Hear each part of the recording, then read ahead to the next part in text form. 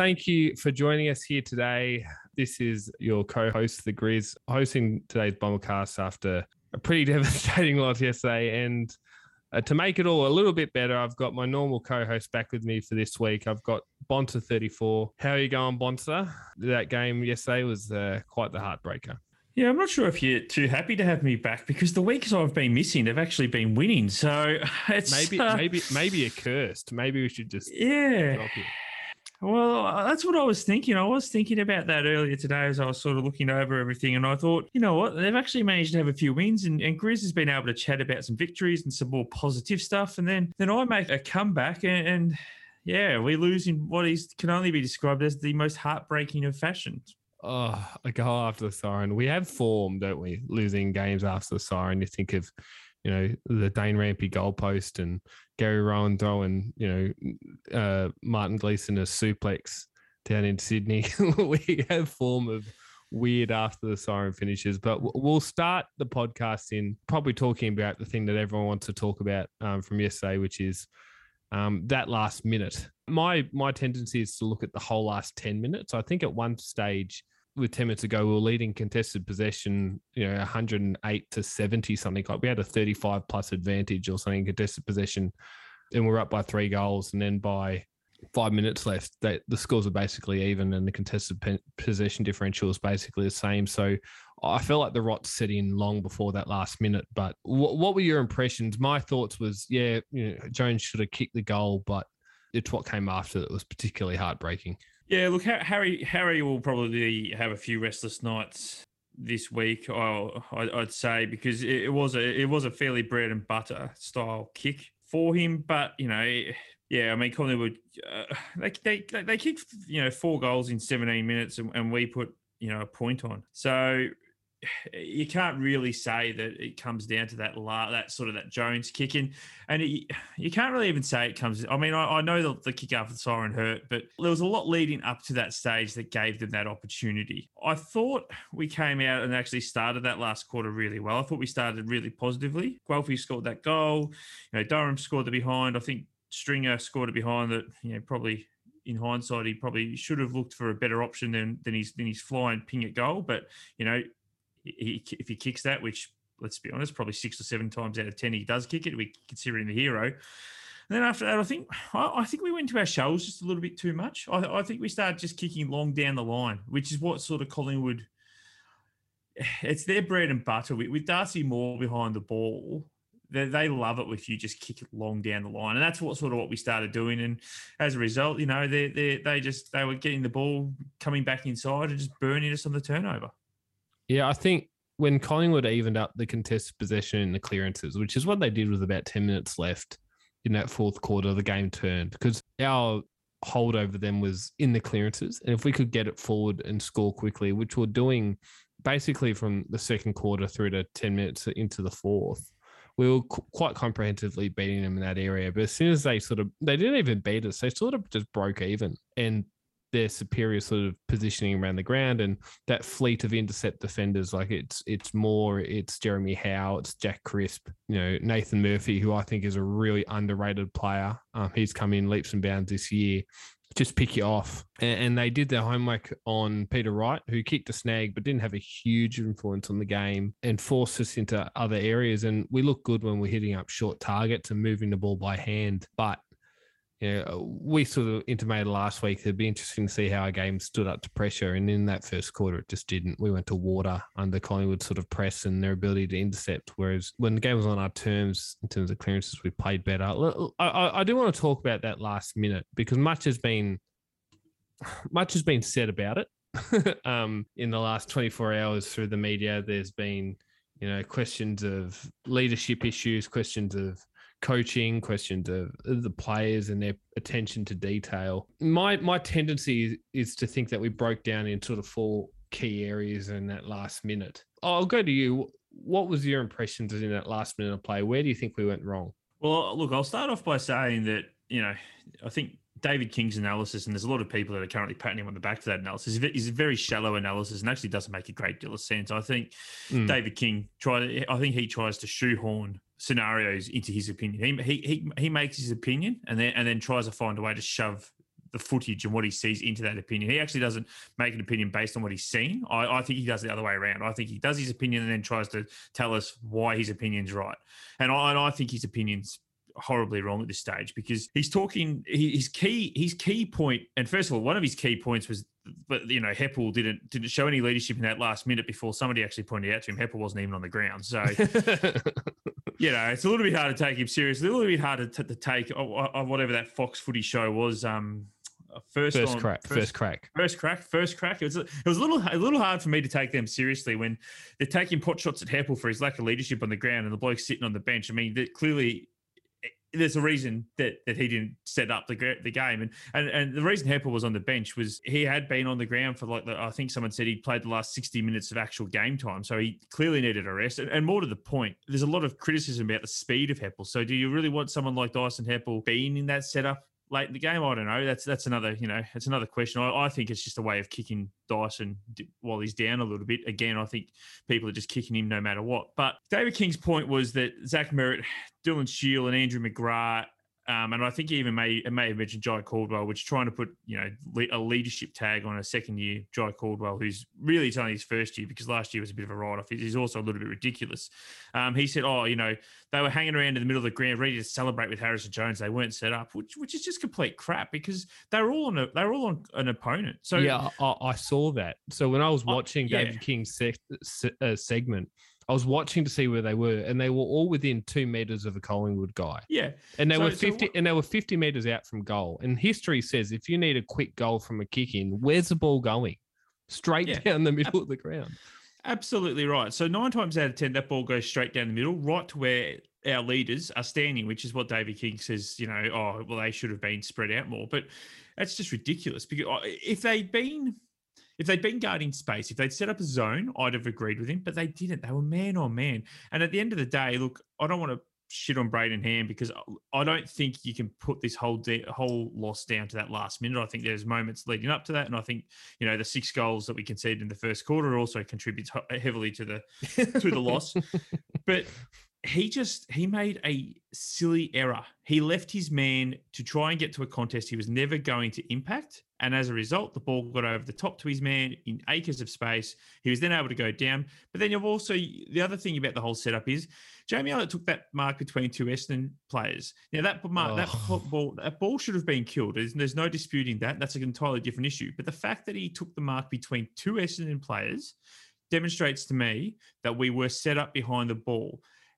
Just because they made a skill error in not killing the ball doesn't mean that the structure was wrong. Yeah. But I mean, so I look at it and go, look, I actually think we were set up. I actually think we did the right thing. It was just a couple of brain farts by some players. And that comes down to, just pressure. That just comes down to, as you sort of said before, when we got the play on our terms, we were fine, but under pressure, we sort of went to water. And then that's just what happened. Under pressure, they just cracked a little bit, but that doesn't come down to, for mine, it doesn't come down to coaching or structure. I think the coaching and structure clearly worked. It was just the execution by a couple of players just fell away. And I don't see how you can pin that back on coaching or leadership, because I don't think Truck or anyone would have said to Braden Ham, leave your man to try and impact a contest you can't get to. And they, wouldn't have said to Kyle Langford, don't kill the, you know what I mean? Yeah. It's just, yeah. So, yeah. So my thing on this is that there were 4 really bad mistakes in that sequence of play, right? And if I can step through it, the first was Peter Wright didn't get back off the goal line quick enough. So as soon as the ball hit the post, you could see Darcy Moore absolutely hair off to about 35 metres from goal. And Scott Pendlebury saw him and kicked it there straight away. Peter Wright was too slow to realise where his man, Darcy Moore, was going. As soon as the ball hit the post, he needed to turn around and look for where Darcy Moore was. And he was 5 metres behind the goal line. So he gave Moore like a 10-metre leg rope, which he was never going to get back. So that's the first issue. And then the second issue is obviously Braden Ham. He left. It looks horrific, right? It was a horrific decision, like to leave a Collingwood player on the wing when you were never going to affect the Moore kick is a fundamentally terrible decision. And we'll talk about transition defense later, and it's endemic of our issue all year. Players don't know when to peel off and when to hold their man. And it just showed, it reared its ugly head there. It happened all the first quarter, but it reared its ugly head there with Braden Ham. The third issue, and I don't think this gets talked about enough, as soon as Braden Ham peeled off to put pressure on Moore, Andrew McGrath is the closest player to put pressure on Bianco. As soon as Ham peels off, Andrew McGrath needs to be peeling off to cover Bianco. All he was doing was standing in the middle of the ground, manning his guy. But that's fine. There's 4 Essendon players in that vicinity. McGrath's man can be covered. The danger is the Collingwood guy in 40 metres of space that McGrath could have got to a lot easier than Guelphy did, who had to change direction and leave his man at centre-half forward to get there. So fundamentally speaking, when you like the key of transition defense is know where the fucking ball is. And McGrath didn't know where the ball was. He was just tracking his man back in almost an automaton line straight to centre half back. Turn around, turn your head 45 degrees to left and realize, shit, there's a Collingwood guy in 40 metres of space. I've got to get there, because he would have got there quicker than Guelphy. And the final one is Langford's effort to spoil. I don't care if you give away a free kick. He can't take that mark without physical contact. He can't. And I've heard, Langford was injured. I've heard, he mistimed it. He was delayed because he was checking to see what Brody Mihocek's man did so he could peel off in time. He got there in time. I don't care if he gives away the free kick on Elliott in that situation. He cannot take the mark. Punt. He missed the ball and the player, and he gets and despite all of that going wrong, it took a 50-metre goal from the boundary after the siren to win. So we had to make every wrong decision. We did. Collingwood needed to pull something out of their ass. They did. It happened. It sucks. I was blowing up like you wouldn't believe last night, but I had to just pull my head in because, who are you going to blame? You can't blame all to one person. Multiple people stuffed up. But I agreed something to what you said about the leadership issue. Dyson Heppell being off the field at that point. So I would prefer Dyson to be on the field. But I think Bruno made a really good point in one of the threads. I can't remember what it is. It's that if an 8th year Laverty and Langford and a 9th year Merritt and all these guys and 10th year Shield need Dyson Heppell around to structure them up properly. If indeed that's the issue, then we've got a greater issue than Dyson Heppell. Now, I don't think that's the issue. I think we were trying to play man on man, which is fine until such time that Braden Ham peeled off Bianco, in which case we needed to shift and peel off to cover him. But I just feel blaming this on one person, be it Jones, be it Ham, be it Langford, it was incorrect. There were so many things that could have happened in that sequence of play to change what happened. Yeah, and you're exactly right. I'm probably a bit more forgiving of McGrath than you are. I did see what you mean. I'm probably of the opinion that I think McGrath was concerned that if he went, then the kick would come inboard. I know there was coverage there, but I could see what McGrath's thought process was. But you are right in that once it became clear it wasn't going to his man in the middle, he really should have turned and gone onto Bianco. There were good things in this game, so we should get there late in a bit. But sorry, you were about to say something. And I was just going to say the other couple of things which could have probably gone our way and didn't was, I think, Harry Jones could have got a 50. Again, it's tough. I think the umpire gave the Collingwood player the benefit of the doubt. I'll be honest, I was a little bit surprised about the free kick because I reckon he got rid of the ball. I reckon the ball was out of his hands before Jones actually got hold of him, but that's neither here nor there. And the other thing that I thought Elliott actually took the mark with about 35 seconds left. So I reckon he probably should have been told to, and he didn't start moving till after the siren. So again, could have called play on. So a couple of the small things could have gone out. It would have been a pretty ballsy umpire, I think, though, that would have called play on to Jamie Elliott for exceeding the shot clock. But they did do it on Friday night against Noah Bolton. Not quite the same situation, but they did do it earlier in the weekend. So it would have been nice if they'd done it for us. But if you're relying on a couple of iffy umpire decisions to go your way, you probably don't deserve to win. We should have won that game regardless. I think there were multiple points for us to seal it. Even like that dumb kick from Shield with 2 minutes left to Guelphy, who was standing in space at half forward. He dumb kicked it, went straight to Darcy Moore, and he bounced it back the other way. Like, we could have really controlled the ball in that situation, but like, we're not making finals. Some people pointed out to help our draft position. I think that's a bit of a quack. To be honest, at this point, the difference between being 5th or 6th in a draft historically isn't that great in terms of the players you get. But we'll move to the positives because despite what we've talked about for the last 10 minutes, Bonds, there were actually positives. I thought, like I said, we dominated contested possession in the first half, for the first three quarters, and it really got the game back on our terms. It was something that we struggled with early in the year, and I thought, Sam Draper was immense. Darcy Cameron and Mason Cox had been the flavour of the month in the media about how good a combo. Oh, should they trade Brodie Grundy? Well, Sam Draper took them to the cleaners, and as you and I have been Draper apologists all year, it's good to see him finally taking games apart. It was good. I will say that I was a little disappointed with some of his ruck work yesterday. I liked his. I thought he was sensational around the ground, but I just thought a couple of times Cox and Cameron probably got some hit outs because he was too busy trying to do the special thing as opposed to just because his ruck craft is very good, and I think he just got lost a couple of times yesterday trying to take the ball out of the ruck or trying to replicate his amazing goal from last week in a way.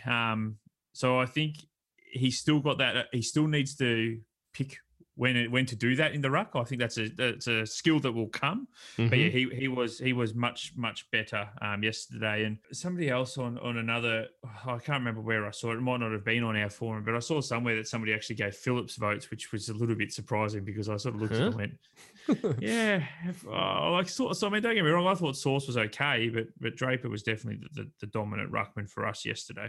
Any other positives for you out of yesterday? I mean, Peter Wright seems to have found some form again, which was always nice. There is one bloke I want to talk about, and look, it was, I think, his third game back from injury for Will Snelling yesterday.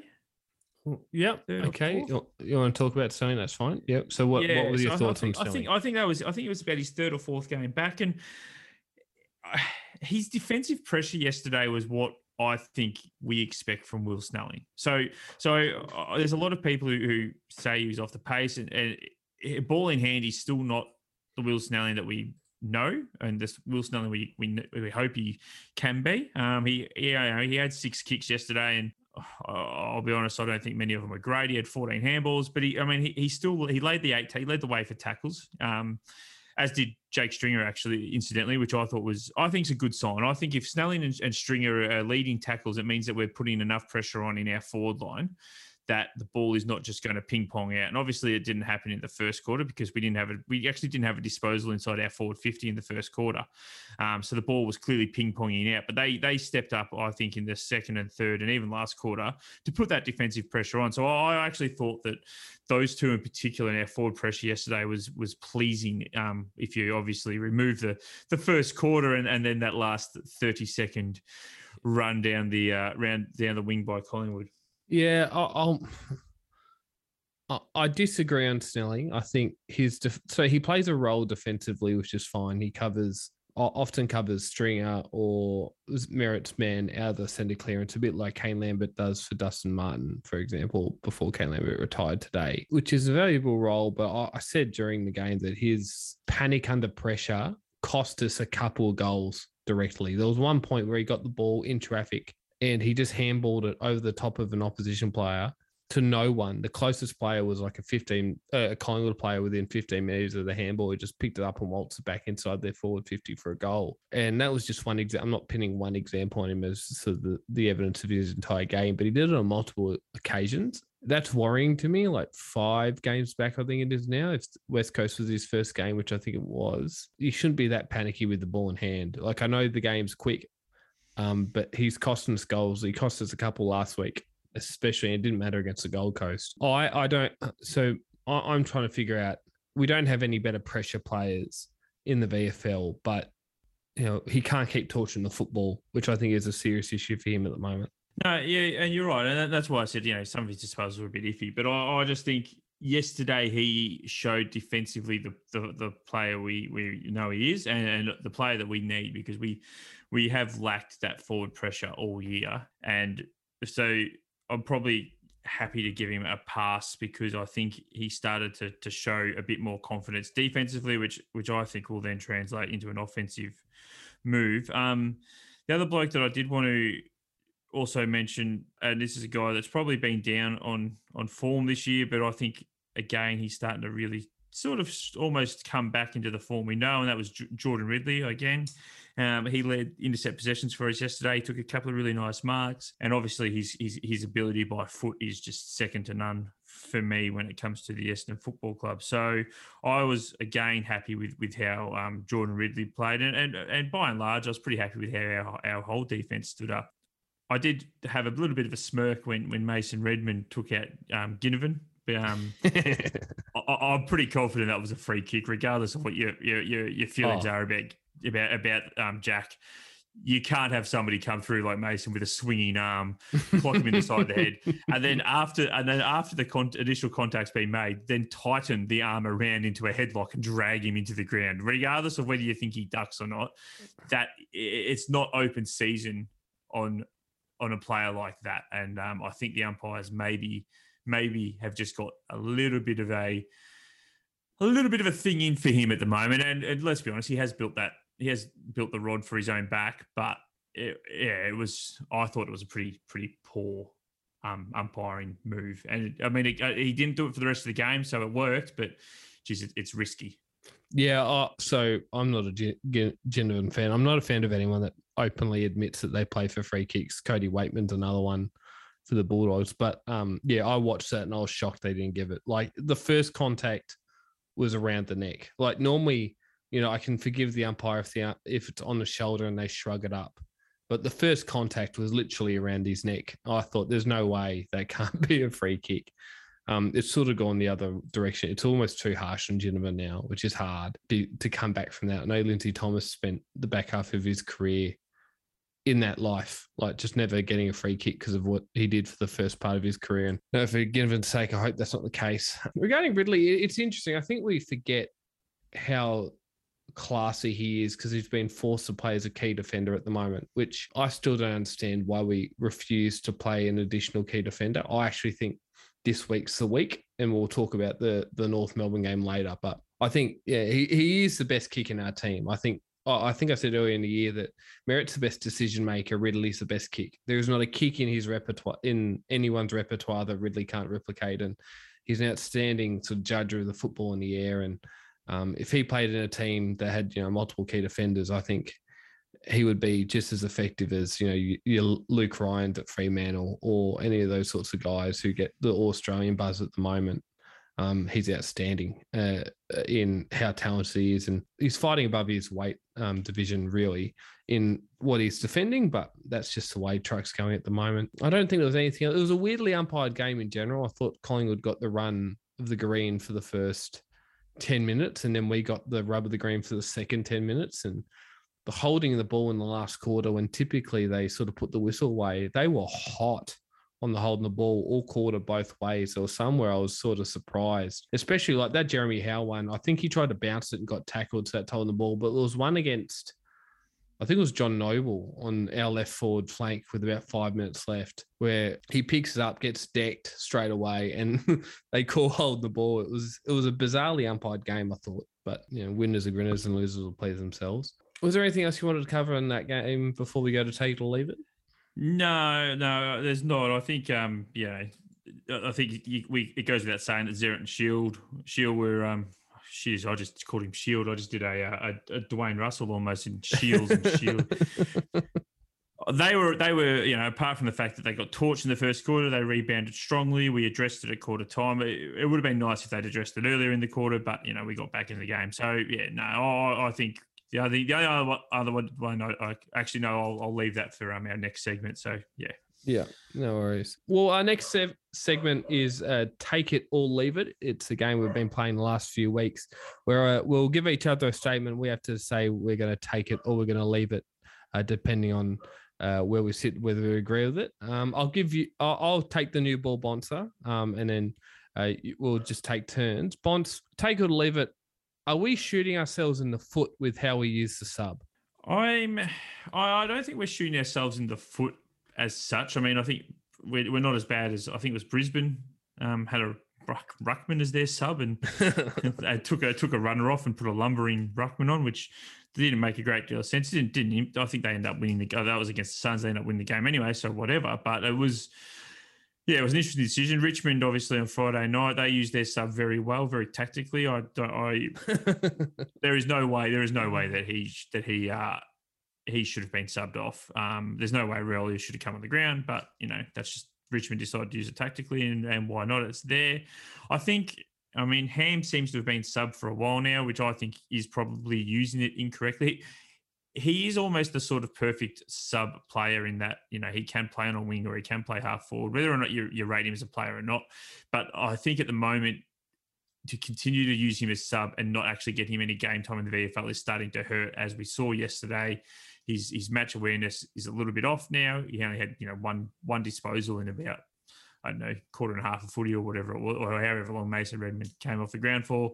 So I think at the moment we are using it incorrectly by continually picking the same person.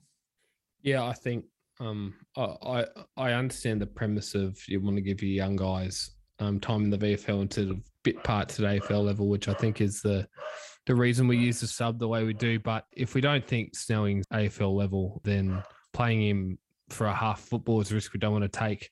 I think we should still away with a sub in general. There's a cap on interchanges. The difference between 4 and 5 substitute players on the bench with a cap sub, I think, makes a minimal difference. But that's a story for another time. Do you have one for me, Bumps? Yeah, so this one's a little bit. I'm not sure if you've mentioned him the last couple of. Well, I'm sure you have mentioned him the last couple of weeks. But I was a big fan of this bloke. Zerk Thatcher is now cemented in the best 22 for the Essendon Football Club. Do you take that or do you leave it? I'm leaving it. I don't think he's cemented. I think there are very few players in our team that should or deserve to be cemented. Whether he is or not, I don't know. I think his position could potentially be up for grabs next year with Reid and Cox both getting another preseason under their belt. I think we've admitted finally in the press that we're going to play Cox as a key position player. It only took them 2 years to realise what they needed to do. But yeah, I'm going to leave that because I think Reid and Cox are probably the higher priority recruits. And I think Zerk Thatcher, the way he's playing and the way, clubs know our key position stocks are pretty good. Someone might come calling for him, but then you add Air and Brand as well. I think we've got so many young key defenders. I don't think Zerk Thatcher's locked territory. Take it or leave it, Bonser. Dyson Heppell shouldn't be playing. No, I'll leave that. I think Dyson Heppell should still be playing. I appreciate, again, the fact that there's a lot of people that think his kicking has gone downhill, and it certainly wasn't up to scratch on Sunday. But I thought his last month before that was actually pretty good. And I think, again, it's a very reactionary statement to say that Dyson Heppell should be retired, as many people are, after one bad game. I mean, you're allowed a bad game here or there. Unfortunately, his came against Collingwood, and, as a result, we lost after the siren and all that sort of stuff. But, I as I said earlier, I think at the moment, some of the commentary surrounding Dyson Heppell is fairly lazy, i.e. David King blasting him for not setting up the defence in the last passage of play without realising that he was actually sitting on the bench. They got funnier every time I listen to it. Yeah, so we're going to move on to quickly doing a preview for the North Melbourne game. Bonds, if you want to come back next week, this might be a chance to come in for a win. North Melbourne absolutely pants by Hawthorn down in Tasmania on the weekend, a game that would make Tasmania want neither of those teams to relocate to them if that was the chance. I tend to think if we're going to play 2 key defenders, this is going to be the week. I think we might bring in an extra key defender in place of Redmond and play McGrath Hind as sort of the smaller defenders. But, what changes do you think might happen this week, and how do you see the result going? Well, before we talk about changes, I think we just need... I'm not sure if you've seen the news at all this evening, Grizz, but North Melbourne have actually been hit by COVID, of all things. Just what they needed. Yeah. No. Yeah. So at the moment, Flynn Perez is not playing for them. He got suspended, so he'll miss the week, which is nice. Lee Adams and 4 players, including Paul Curtis and Callum Coleman-Jones. They haven't actually named who the other 2 are in the article that I read, but they have all tested positive after returning from Hobart. Now, they reckon Adams is actually going to be available to coach on Sunday, which I'm not I'm not sure how that works. The only thing I can think of is North maybe flew out of Hobart on Saturday because it says they tested positive when they arrived back in Melbourne. So the only thing I think of is did they fly out Saturday? As a result, Adams, they all tested on Saturday, turned positive. Therefore, you got 7 days. I think so. That would mathematically, that's the only way that works. So, Paul Curtis is a big loss for them. I think he's probably one of their sort of few shining lights, and Coleman Jones is good structurally. But does that change for you how you saw the game, or you thought we were a good chance to win anyway? I mean, I thought we were a good chance anyway, but it does sort of mean that if North Melbourne, at the moment, there's only 4 of them, so this could get bigger because obviously they were all hanging out with each other. So it could turn into a much bigger issue for North Melbourne. Maybe we just hope that someone like Davey Zuniak and Cam Zerha and a couple others of those blokes just managed to get themselves a little small dose of COVID and miss the game. That would be more than handy. Yeah, well, mate, they can't catch a trick. Like I don't have a lot of soft spots for North Melbourne, particularly because I don't particularly enjoy the company of their fans. But that poor club can't catch a trick at the moment. That's take a trick, I should say. That's pretty bad. I think we're a good chance to win anyway, particularly at Etihad, where Peter Wright tends to take them apart. But I think that we're probably going to win this. I think it's probably going to be a 5 or 6 goal margin. I don't think they'll come fired up after a big loss, and we tend to be their grand final, which I still don't quite understand, but it happens to be the case. So this won't be as easy as probably last week's win for Hawthorn. But I think if ever there was a chance to play 2 key defender sets, this is the one, and I'm hoping that we might see a debut for someone like Jai Menti or Cody Brand, who have had really good years, or a really good. So Cody Brand's had a good year, Menti's had a good sort of month in the VFL, and see them rewarded in this game. Yeah, Aaron Hall's another one I've just read. Aaron Hall's a big loss for them, I think, coming to the back line. So they maybe they'll put Zeeble down to get his 400 kicks in the back line that he likes to run around and get some cheapies. No worries. Well, I think that might wrap us up for tonight. Bonds, it's been great having you back, even if it's just for a week this time around. Apologies we couldn't get you in on a win, but hopefully, if you want to come back next week, I don't want to jinx this, but hopefully we'll have one then. Thanks again for coming and joining me tonight. No, it's been a pleasure as always. And the only other debut that I wouldn't mind seeing this weekend would be, I think it's a perfect time to maybe try someone like a Patrick Voss as well, because I think he's been in pretty good form in the VFL. Tommy Hurd? Well, unfortunately, I think that ship sailed. His form hasn't been all that great recently. Yeah, he had the 13 touches and kicked the goal on the weekend. So maybe again, but unfortunately, it's they wouldn't pick him after he had his 20 odd touches. I'm not sure they'll pick him this week. Oh, if you want people to come to a 4:40 Sunday game, pick Tom Hurd. That'll get them out there. All right. Well, that'll just about do us for today. Thanks everyone for listening. If you want to tell your friends, like, subscribe, recommend us, that'd be great. And until next week, have fun and enjoy the Bombers.